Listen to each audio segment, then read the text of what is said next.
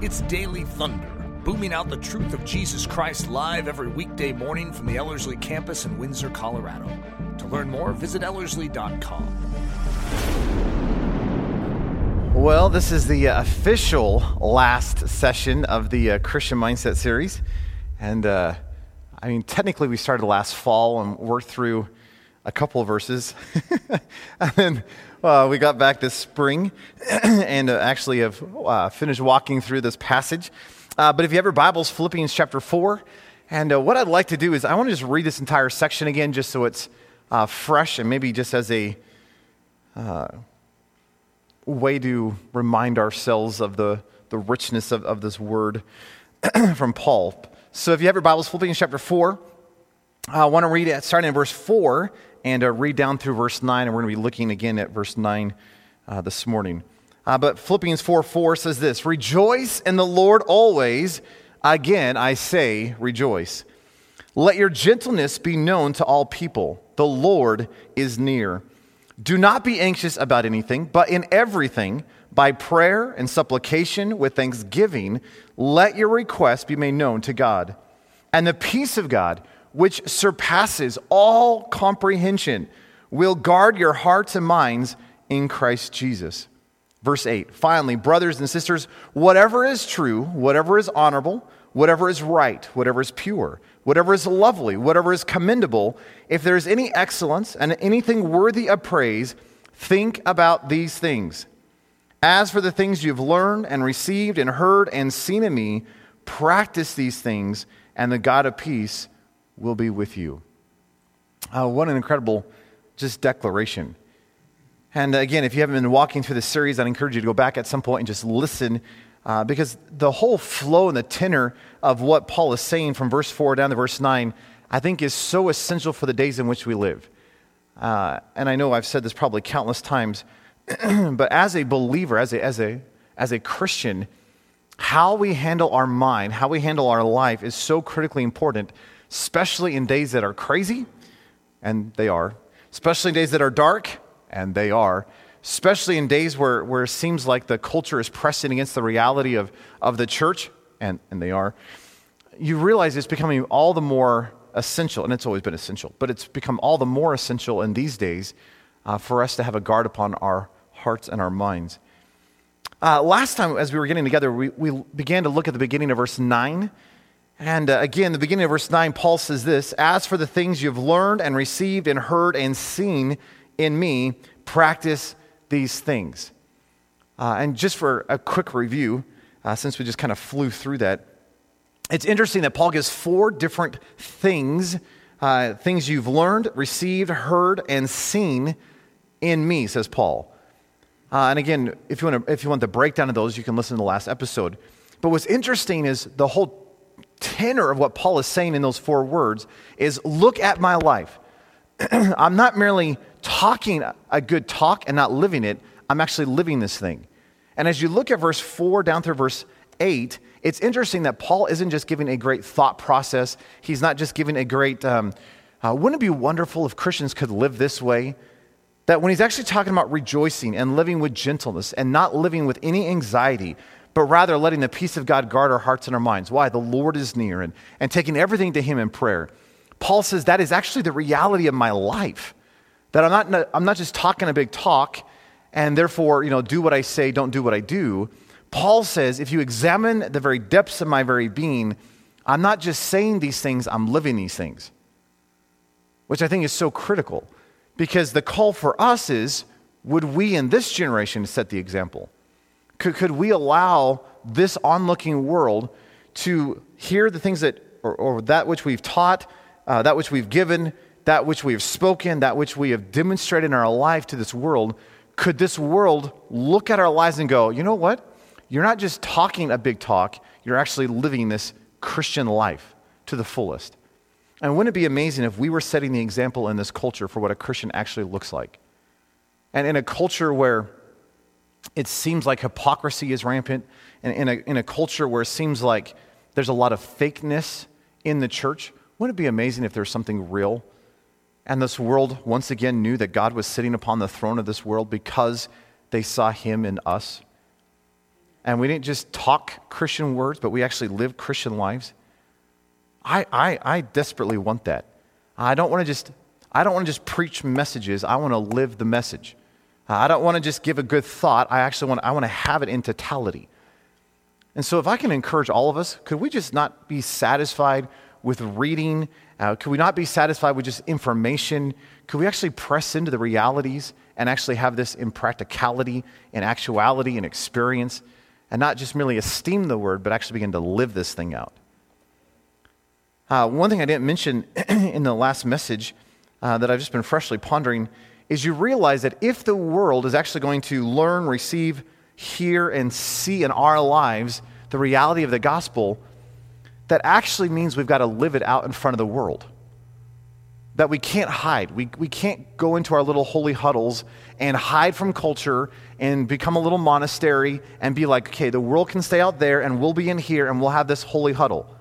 You realize the only way for the world to see the reality of Jesus in our lives is that we have to be in front of the world. Now, we are not to be like the world, but we are to be in the world, just not of it. Or, as I'd prefer to say, we are to be in the world, but the world is not to be in us. Wouldn't it be amazing if just how you lived your life and how you were down at the grocery store and how you were down at your job and how you were down at the school and how you lived in your family and how you even ran across town if you're jogging, which I don't know why you do that, but hypothetically, if you were going to jog, wouldn't it be amazing if every activity of your life was somehow a demonstration of the reality of Jesus, that we really were an image bearer, that as we were created in God's image, again, we are not the image. We are not the light. We are the moon that reflects the reality of the sun. And wouldn't it be amazing if we were this image bearer to this world, that when they looked at us, they didn't just see us, they saw Jesus. The other thing I was pondering with this idea of living this out in front of the world and the learn, received, heard, and seen in me stuff was the fact that you realize if this is not, I don't know, this is going to come out wrong, so take this gently, be gracious. I'm not saying you're going to be doing it perfectly. I mean, our call is to holiness. Our call is to perfection. We're to be holy as He is holy. He's calling us to live on His level. He has given everything we need for life and godliness so we can perfectly do this. Everyone okay? That being said, you probably won't. So, that being the case, do you realize how you handle falling in the mud and how you handle mistakes and how you handle those moments of irritability and how you handle those moments of imperfection and how you handle sin, it actually matters. In other words, we shouldn't set off to sin. We should not desire to sin. We should have no desire to live in imperfection or a lack of holiness. We should desire to live a holy, godly life. We've been given everything we need for a holy, godly life. But in the moments where you don't live that way, you realize how you handle that also reflects this reality. For example, you're exhausted and you didn't mean to, but you came home and you were rather sharp with one of your family members. And you didn't go home going, I'm going to be sharp with my family members. It was more of just, those times where you didn't intend to, it just came out of you. You realize how you handle those moments is an opportunity to reflect Jesus. And wouldn't it be amazing if we as believers walked in humility, we walked in repentance, we walked in reconciliation, and we were quick to come to people that we hurt, and we were quick to make things right, and we were quick to confess sin, and we're not allowing this stuff to reside in our life. But as we handle these issues and problems and stuff that God is sanctifying out of our lives, you realize that also becomes an opportunity for the world to see God in our lives. And so just for clarity's sake on the last message, I am saying you can perfectly do this because you've been given everything. You've been given Jesus. You've been given the Holy Spirit. So you can do this. You can walk in victory. You can have freedom. You can triumph. You are more than a conqueror in Christ Jesus. Please contain your excitement. That is good news.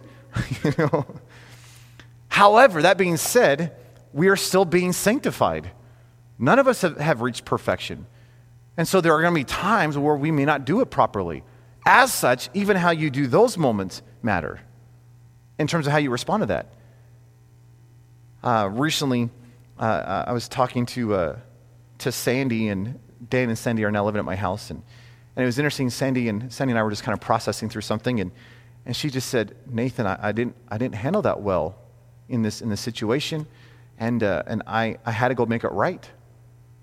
And I was like, "Sandy McConaughey?" I was just kidding. That's not what I did. I mean, Sandy is one of the most godly women I've ever met in my life. And yet she's still being perfected. She still makes mistakes. Even Dan McConaughey, if you could believe it. Eric and Leslie Ludy are not perfect. I know. Nathan Johnson certainly is not perfect. And yes. Yeah, for those who are listening to the audio, we just heard a whole bunch of amens. But isn't it interesting that we're all being sanctified? We're all becoming more and more Christ-like. We are all being more and more transformed into His image. But there are still times that things come out of our lives that shouldn't come out.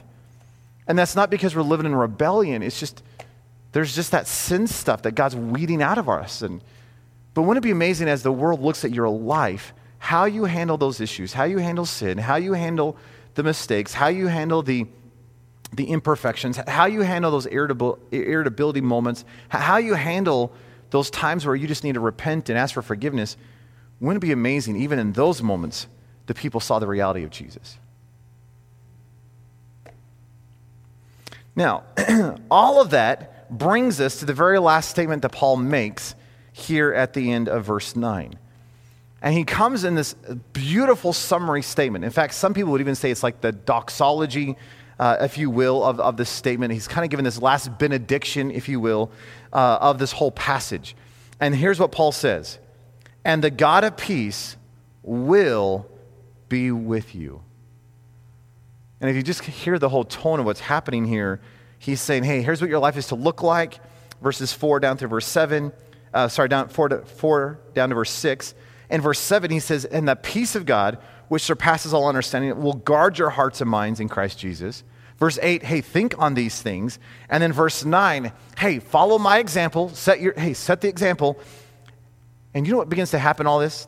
The God of peace, guaranteed, will be with you. Wouldn't it be phenomenal if you realized that the God of peace is always with you? That when you walk out into this world, there's no reason to fear. Why? Because the God of peace is with you. That in any trial, any circumstance, any tribulation, any issue, there can actually be a rest. Why? Because the God of peace is with you. Now, as we were looking at verse 7, which says, "And the peace of God, which surpasses all understanding, will guard your hearts and minds," we looked at this idea of peace, and just for the sake of, my guess is everyone's probably forgot all the stuff we walked through earlier. So I just want to give a quick rehash of this idea of peace. When I think of peace, I think of sitting on a beach, perfect 70-degree weather, cup of lemonade in my hand, a good book, ocean waves coming in. Some of you are mountain people, so I understand. So maybe there's a mountain next to the beach, cup of lemonade. I don't know how that works, but go down to New Zealand. There you go. There's a beach. There's mountains. Cup of lemonade. Hobbits are running everywhere. It'd be amazing. But that's not the idea of peace biblically. and I mentioned this earlier, but 91 times in the New Testament, the word peace shows up in the New Testament. And it shows up in every single book of the New Testament except 1 John. And what's interesting is the Greek understanding of peace. Let me just give you this definition. It means harmonious relations and freedom from disputes, harmony, tranquility. But what's interesting is obviously that whole idea is contained in this idea of peace. But Paul, who is a good Jew, is obviously pulling in the Hebrew construct or the idea of shalom, this idea of peace. Shalom, even to this day in Israel, is the greeting. So if you say hi and goodbye, it's hey, shalom, shalom, right? It's a greeting of blessing. It's a greeting of, hey, may the peace of the Lord be upon you kind of idea. And in Hebrew, the idea of peace contains this idea of well-being, health, prosperity, security, soundness, but I like this one. Gives this idea of completeness or wholeness.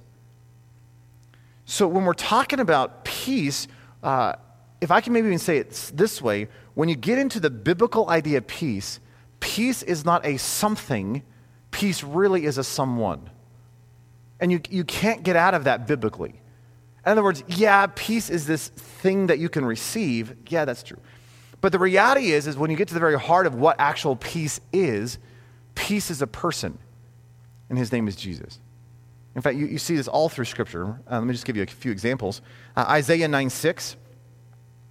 Isaiah, talking about the coming Messiah, Jesus, says, "For a child will be born to us, a son will be given to us, and the government will rest upon his shoulders. His name will be called Wonderful, Counselor, Mighty God, Eternal Father, Prince of Peace."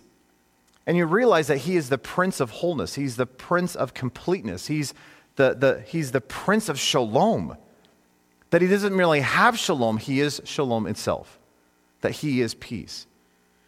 As you come into Romans 15:33, I love this over and over and over, and you even see it in our passage. The writers of the New Testament talk about, now the God of peace will be with you.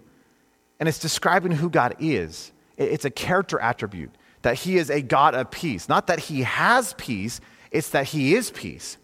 That in and of himself, his character, his nature is that of peace.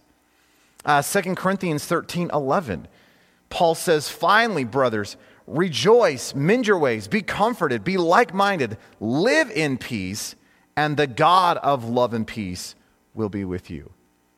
See, he's the God of peace. This is him.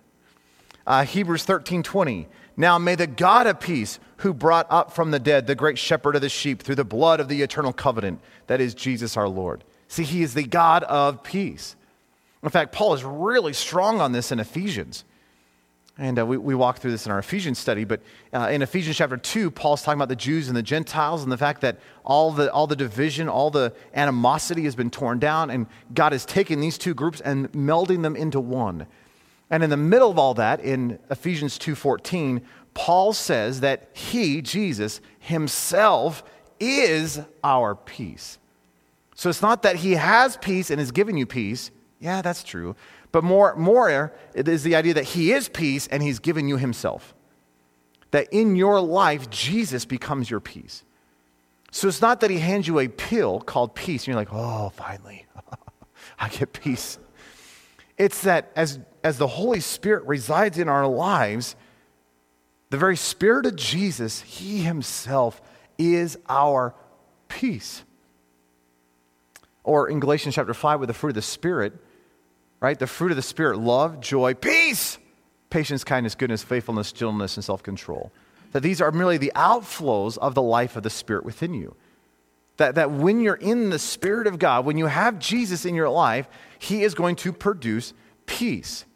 So you got to get a hold of this idea that outside of Jesus, there is no peace.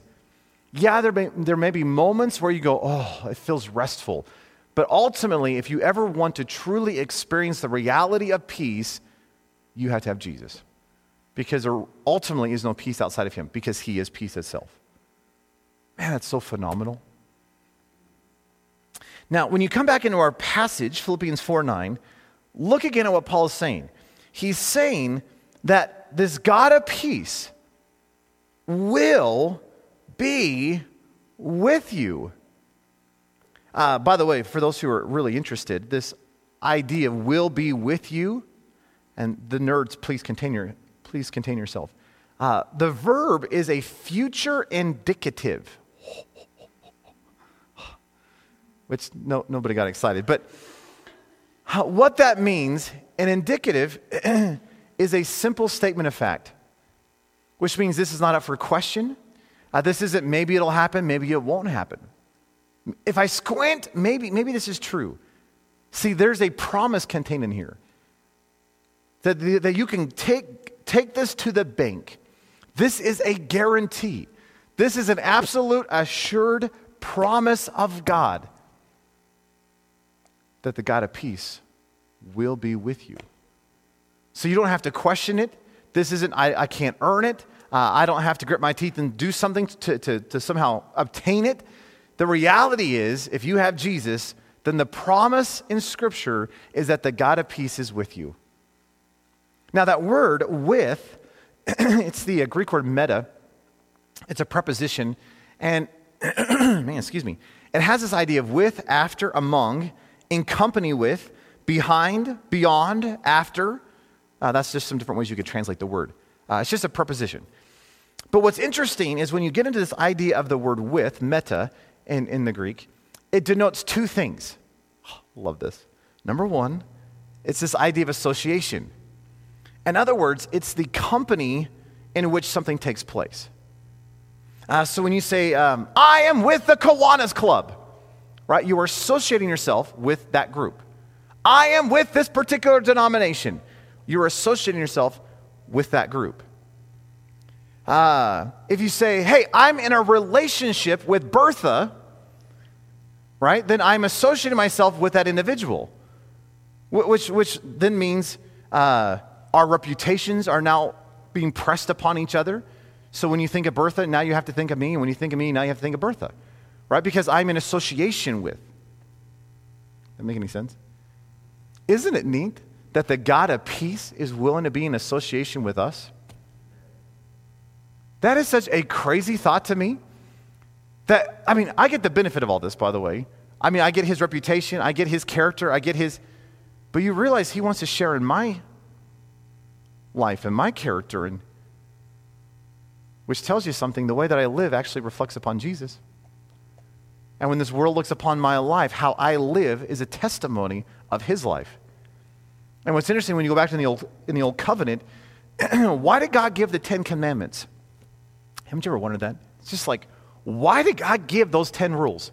Is it because, this really helps society? If we don't murder each other, it actually helps us live in community. Okay, that is true. Lying actually breaks down community. Yeah, that's true. But that's not actually the reason why God gave the 10 commandments. Why did God give the 10 commandments? Well, because the 10 commandments is a reflection of him. And he says, look, you are my people. I have chosen you, and you are a reflection of my life. I'm not a murderer, says God. So you can't murder. Because when the world looks at you, and if you murder, then you're telling the world that I'm a murderer. I'm not a murderer, so you can't murder. God says, I'm not a liar, so therefore you can't lie. Hey, I am not an adulterer, so you cannot commit adultery. So it's interesting, as you walk through the commandments, the reason God gives the commandments is because we are the image bearers to this world of him. And we are to reflect his life. And as such, when the world looks upon your life as a Christian, you realize you are the one that bears his name. You are called a Christian, which means you are the demonstration or the reflection or the image of Jesus to this world. And so your life then, because you become associated with him, is going to reflect upon him.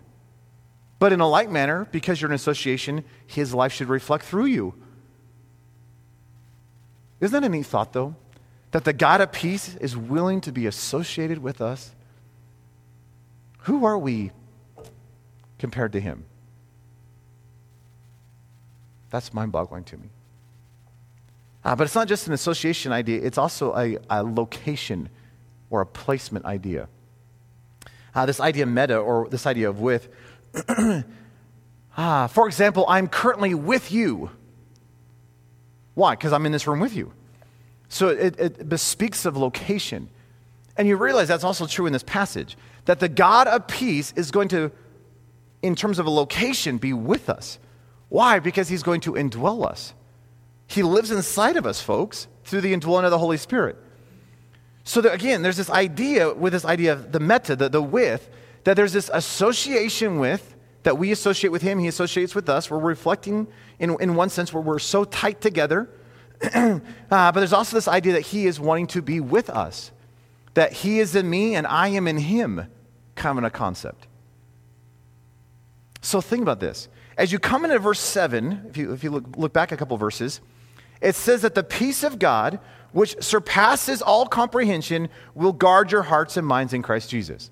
So one of the promises is that the peace of God, which again is not a something, it is a someone, that peace is literally going to come inside of your life and is literally going to guard your heart and your mind, which is a phenomenal reality. That this is Yes, you got to walk in obedience. Yes, you've got to press in. Yes, you need to put a guard upon. Yes, you need to come in agreement with the word. That's all true. But you realize that there's a rest in the passage. Why? Because he's doing the work. He's doing all the heavy lifting. That he and his peace is going to come in and really put a sentinel around your soul, and he's going to guard your heart and your mind. But not just that, you realize that, according to verse 9, he is willing to be in association with you, and he wants to actually be with you in terms of locality, because he lives inside of you. So he wants to lead and guide us in this thing. So that being said, excuse me, sorry about my allergies in my voice thing. But that being said, let me give you 3 ideas with this concept of God's presence of peace. In other words, if the promise in the passage is that his presence is going to be your peace, that his very life is going to be your peace, let me give you 3 quick ideas associated with this idea of peace. Number 1 is this idea of the propitiation of peace. You'll notice I'm doing the preacher thing, that everything all has to start with P, so sorry. The propitiation of peace. And it goes to this idea of salvation and reconciliation. When you get into this idea of shalom, this idea of peace, it's interesting that the biblical idea rarely is separated from this idea of salvation from the Messiah, from Jesus. And let me just give you a quote. I stumbled across this and I thought it was really helpful. But one scholar said it this way. He said, peace in the biblical sense is nearly synonymous with messianic salvation. Through Jesus Christ, God will bring the condition of peace, reconciliation with God, and harmony in all relationships. Peace is not so much a subjunctive tranquility as it is an objective reality created by the reign of God through the Messiah. The promise of God's presence assures the church that God, the source and the sustainer of peace, will lead them to experience the reality of reconciliation with God and one another. The God of peace will bring good order and harmony in their community of worship of God and in their life together. And if you just went, I have no idea what that just said. What he's saying is that when you come in this idea of peace, it is always associated with this idea of salvation by Jesus at the cross. And what was that whole idea of propitiation, this whole idea of salvation all about? Was bringing harmony, reconciliation with us back to God because of our sin, and reconciliation and harmony with each other. Wouldn't it be amazing if the God of peace did that in your life? That one of the realities of his presence in your life was that you get to walk in the reality of salvation day by day by day and experience the harmony and the salvific work with him. with him. Around here, we often talk about the difference between big S salvation and small S salvation. Big S salvation, we clarify as I realize that I'm a sinner and I desperately need salvation. So I come before God and I say, God, hey, I agree with your word. I am wrong. You are right. Hey, I've been living in rebellion. So would you forgive me? Will you become the Lord and the King of my life?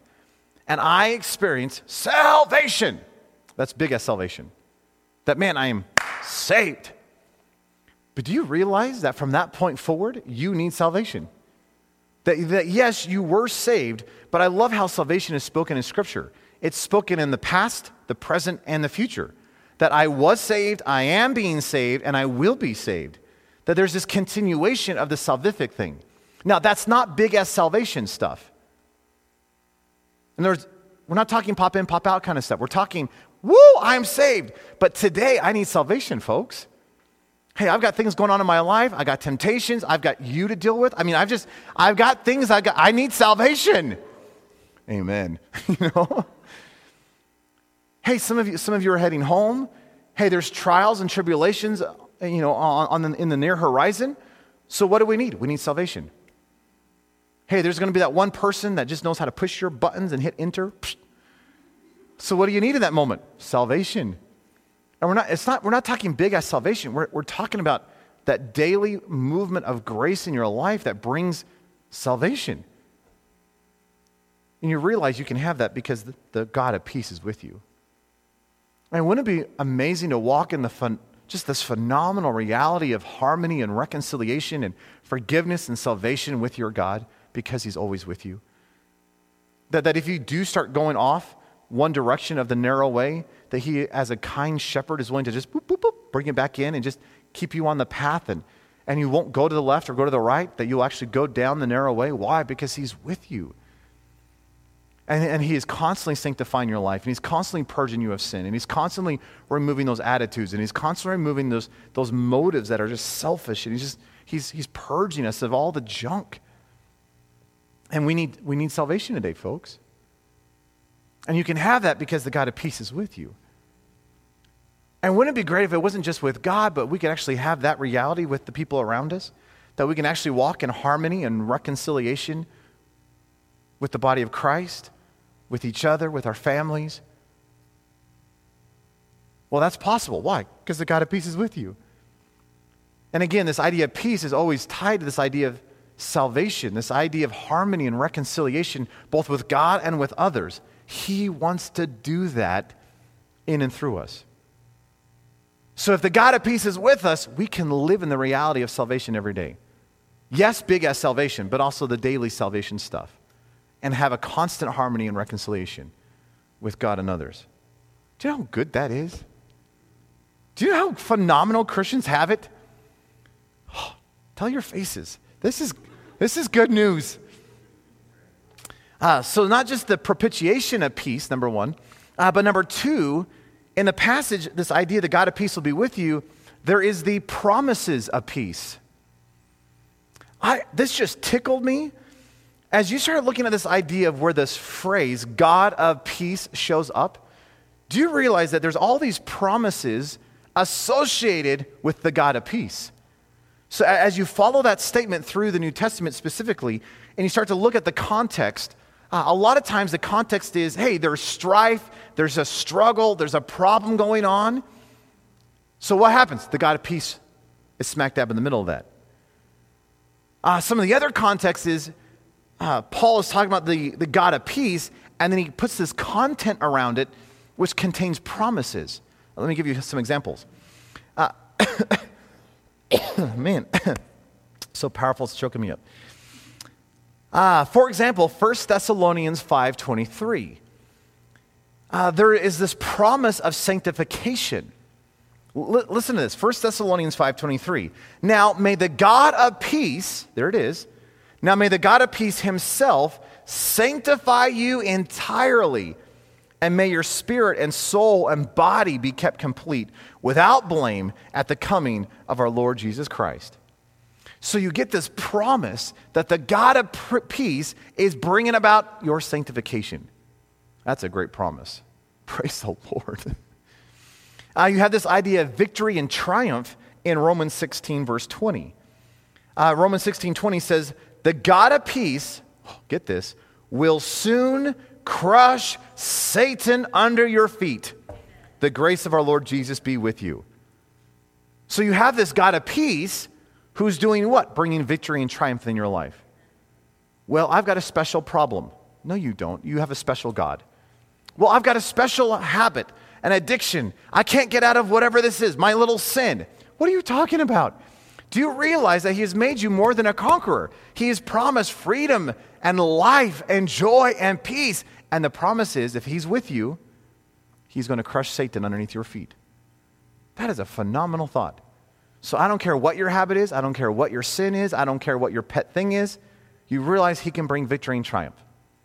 Well, it's my personality. Let him change your personality. I'm just a worrier. No, you're not. You have a good God. Will you let him change your anxiety? Well, I just have a lust problem. No, you don't. Not if you let Jesus get into the middle of it. So you realize we can walk in victory and triumph. Why? Because the promise is he's with us. Thank you. In 2 Corinthians 13:11, there is a promise of intimacy and relationship. 2 Corinthians 13:11 says this, finally, brothers and sisters, rejoice, mend your ways, be comforted, be light-minded, live in peace, and the God of love and peace will be with you. which is an echo of our passage here. That the God of peace is going to be with you. What is it speaking of? Relationship. What is it speaking? Intimacy. What is it speaking of? Closeness. It's speaking of the fact that he wants to get inside of you, and you're in Christ, and Christ wants to be in you. Oh, it's phenomenal. In 2 Corinthians 1:20, there's this whole idea of yes and amen. Listen to this. For all the promises of God find their yes in him. That is why it is through him that we can utter our amen to God for his glory. Think about this. The God of peace has given exceedingly great and precious promises, says the writer of Hebrews, which means that every blessing and promise that God has for you, which, by the way, is found in Jesus, is yours because he's with you. When we were doing our study of Ephesians chapter 1, it's interesting that all the blessings that he talks about in Ephesians 1, 3 through 14, every single blessing that God has for you is found in Jesus. Because everything we need for life and godliness is in Jesus. That, hey, when I need love, God doesn't give me a pill called love. He gives me Jesus, who is my love. Hey, when I need joy, he doesn't give me a pill called joy. He gives me Jesus, who is the fullness of joy. Hey, when I need peace, he doesn't give me a pill called peace. He gives me the Prince of Peace. Hey, when I need patience, I get Jesus. Hey, when I need gentleness, I get Jesus. So isn't it phenomenal that every exceeding great and precious promise in Jesus is yes and amen? It is sure. Why? Because it's in him, and he is with us. Isn't that a phenomenal thought? So you get this idea that the God of peace will be with you, and there is promises associated with that. That there is triumph, there is hope, there is joy, there is freedom, there is intimacy, there's life abundant. Why? Because it's all Jesus. So again, you have this idea of the propitiation of peace, this salvation, harmony, reconciliation idea. We have the promises of peace, that every promise that God has given you is fulfilled in Christ Jesus. And number 3, and we keep harping on this, but there's this idea, I just wanted to emphasize it. It's this idea of the presence of peace, which is all about the nearness and intimacy. When you go back up a few verses and you look at verse 5, Paul, in this flow, says the statement, the Lord is near. And again, in that study, we were talking about the fact that there's 2 ideas. One, the fact that he's returning soon, that the time is near. It's approaching this time aspect. But then there's, again, this locality idea where the location of God is near. He's pressing in upon us. He's living within us. He is near. He's here, folks. And you realize that there's this concept in the passage that the God of peace is going to be with you. That means it's going to be full of nearness and intimacy and relationship and just tightness kind of stuff, relational stuff, that we actually get to experience the reality of the living God. Again, I already read this a couple times, but 2 Corinthians 13:11, that the God of love and peace will be with you. What would happen if you begin to realize that all that is true in your life? That there's nothing that you have to go through without him? That whether you feel like he's there or doesn't feel like he's there, that's irrelevant because he's with you. That is Hebrews 13:5 and 6, the promise is, I will never, ever, ever, ever, ever leave or forsake you. And when you look at the Hebrews 13:5 and 6 passage, we don't have this well in our English, but there are 7 negations in that passage. 5 in the no word that shows up before all that. There's 2 in the grammar. And when you look at the passage, the writer of Hebrews says, do you realize that he himself has told you, I will never, ever, ever, ever, ever, ever, ever leave or forsake you? And you realize any time something's repeated, it's there for emphasis. So I think he's really trying to tell us he'll never leave or forsake us. Therefore, we can boldly proclaim, the Lord is my helper. Whom shall I fear? What can man do to me? See, what if you could go off into your world with that confidence?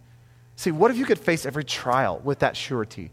See, what if you could look at all the temptations and trials and tribulations and difficulties and circumstances and COVIDs of your life and just go, wow, Lord, you're so good. You are with me. And you are peace itself. That I don't have to live in anxiety. That I can actually rejoice always. Why? Because the God of peace is with me.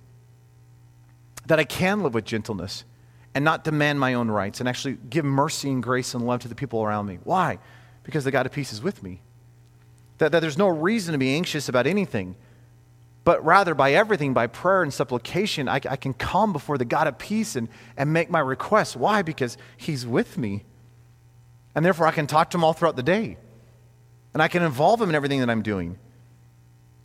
And that same God of peace is really going to come, and his peace that surpasses all understanding is going to guard my heart and my mind in Jesus. And I can actually think the way a Christian is supposed to think, and I can just go crazy in my thought process with all that is true and honorable and right and pure and lovely and commendable and excellent and praiseworthy. Why? Because the God of peace is with me. And wow, I can actually be the example in the world today of what a Christian looks like, not because I have it in my pockets, not because I even have the talent, not because I'm wise, not because I even have the ability to pull this thing off, because I don't, but it's because I have the God of peace. And I can live an impossible Christian life because I have the God who delights in impossibilities living with me, in me, through me. Do you realize this could change everything in your life? If you begin to realize that the God of peace is actually with you, that he's willing to associate with you, he's willing to just get in your locale and live inside of your life. Wouldn't it be amazing as there's this bait for anxiety and fear? Wouldn't it be amazing if some temptation came before you today, and rather than going, oh no, I don't know if I'm going to be able to withstand this. I don't know if I'm going to be able to make it. Wouldn't it be amazing if you just turned your gaze to the God of peace and just said, Lord, I trust you. And Lord, in and of myself, I can't, but you can.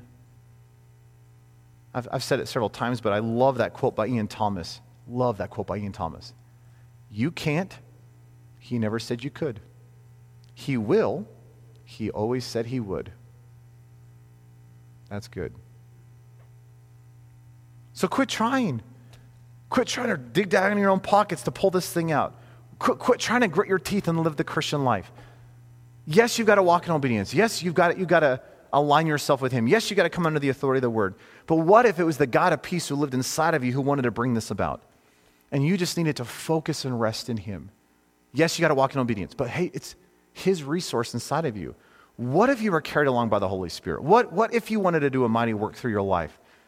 Not because of your grit and determination and your wisdom, not because of your good looks or your talent or your whatever. See, what if this was actually all about him? What if this was all about the God of peace? And that God of peace, who's not out there looking at you from a distance, that God of peace is now indwelling your life through his Spirit. Boy, that would change everything in our lives, wouldn't it? We could be more than our conquerors in Christ Jesus if the God of peace was with us. We could just walk in victory and triumph and freedom if the God of peace was with us, was within us. Wouldn't this just change our relationships? Wouldn't this change our family lives? Wouldn't this change our churches? Wouldn't you think this would change our communities? I think this would even change our world if we began to live as if, in fact, the God of peace was with us, that the God of peace lived within us, that the God of peace wanted to do something through us. Could I encourage you to live that way? There is tremendous promise in his presence of peace. I don't want to just talk about it. I want to live this thing. I don't want to just esteem a good thought life. I want to have a good thought life. Let me close with this, Isaiah 26:3. Love this. Isaiah 26:3 says, you keep him, speaking of God, you keep him or her in perfect peace, whose mind is stayed on you because he trusts in you. What if that was the reality of our lives?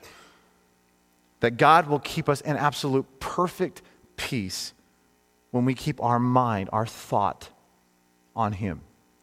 We're talking about the Christian mindset.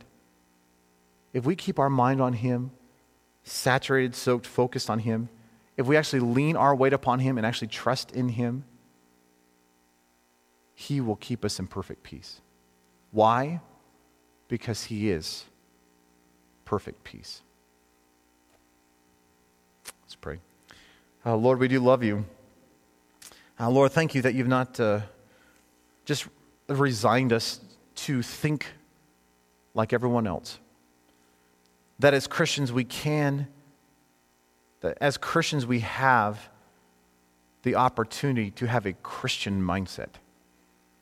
That we do not have to think, we do not have to live, we do not have to talk like the world around us, but that we can actually live on a whole nother level. Lord, we realize it's not because of us. It's not because we have the ability in and of ourselves. It's not because we have the talent. It's not because we have the resource. It's not because we have the anything. It's because we have the God of peace with us. And Lord, that doesn't even mean you're surrounding us, though that is true. It doesn't even mean you go before us, though that's true. It's not that you're the rear guard, though that is true. Lord, the reality is that the God of peace lives within us. So Lord, the God who is perfect peace, would You be our peace? Lord, would You let us live in the reality of salvation and reconciliation every moment of every day? Lord, would You let us experience the fullness of Your promises because we have You? And perhaps, most preciously, let us cherish Your presence, Your nearness, Your intimacy, the richness of life with You. That somehow, and it's so mind-boggling to me, Jesus, that You're not just out there somewhere and we're to serve You. You actually want relationship, oneness, intimacy with us.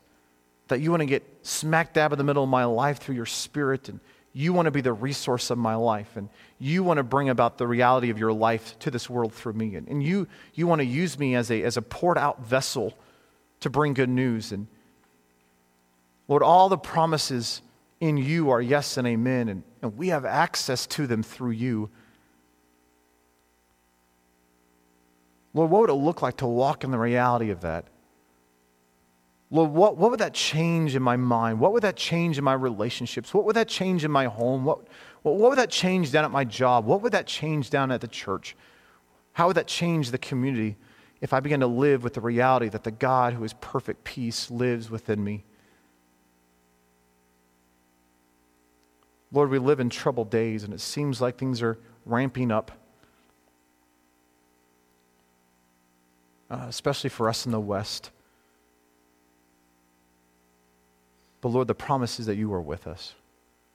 So will You keep us in perfect peace as we keep our minds stayed upon You, as we put our trust upon You. And Lord, as I just look back upon just this series, this study, and Lord, I'm overwhelmed by the reality of what You're wanting to do in and through our lives. Lord, I pray that we wouldn't just esteem this Christian mindset. We wouldn't even esteem the Christian life. We would live it. That we would be image bearers to this world, a reflection of the reality of You, that when the world sees us, they don't see us, they see You. Not because we're You, we get that, Jesus, but because You are so big and full and being demonstrated in our lives that the world can't help but see You. That the only explanation for how we are living our lives is Jesus. So Lord, whatever that takes to pull off in our lives, we give You permission, and we come in agreement with Your word and just say, Lord, will You change and mold and shape and transform, do whatever is necessary to bring about the fullness of Your life in and through us. We love You, Jesus. Oh, thank You that we can have the mind of Christ reigning in our lives. And thank You for Your peace, for You. Give You all the glory. Daily Thunder is a listener-supported production of Ellerslie Discipleship Training. At Ellerslie, we are laboring to rouse the Church of Jesus Christ out of its lethargy and build brave-hearted Christians for such a time as this. Daily Thunder episodes are released every day, Monday through Friday, from our campus in Windsor, Colorado. And our weekly sermon is delivered live at 9 a.m. on Sunday mornings with a delayed live stream available at noon Mountain Time. Go to Ellerslie.com/daily to get all the details. Thanks for listening.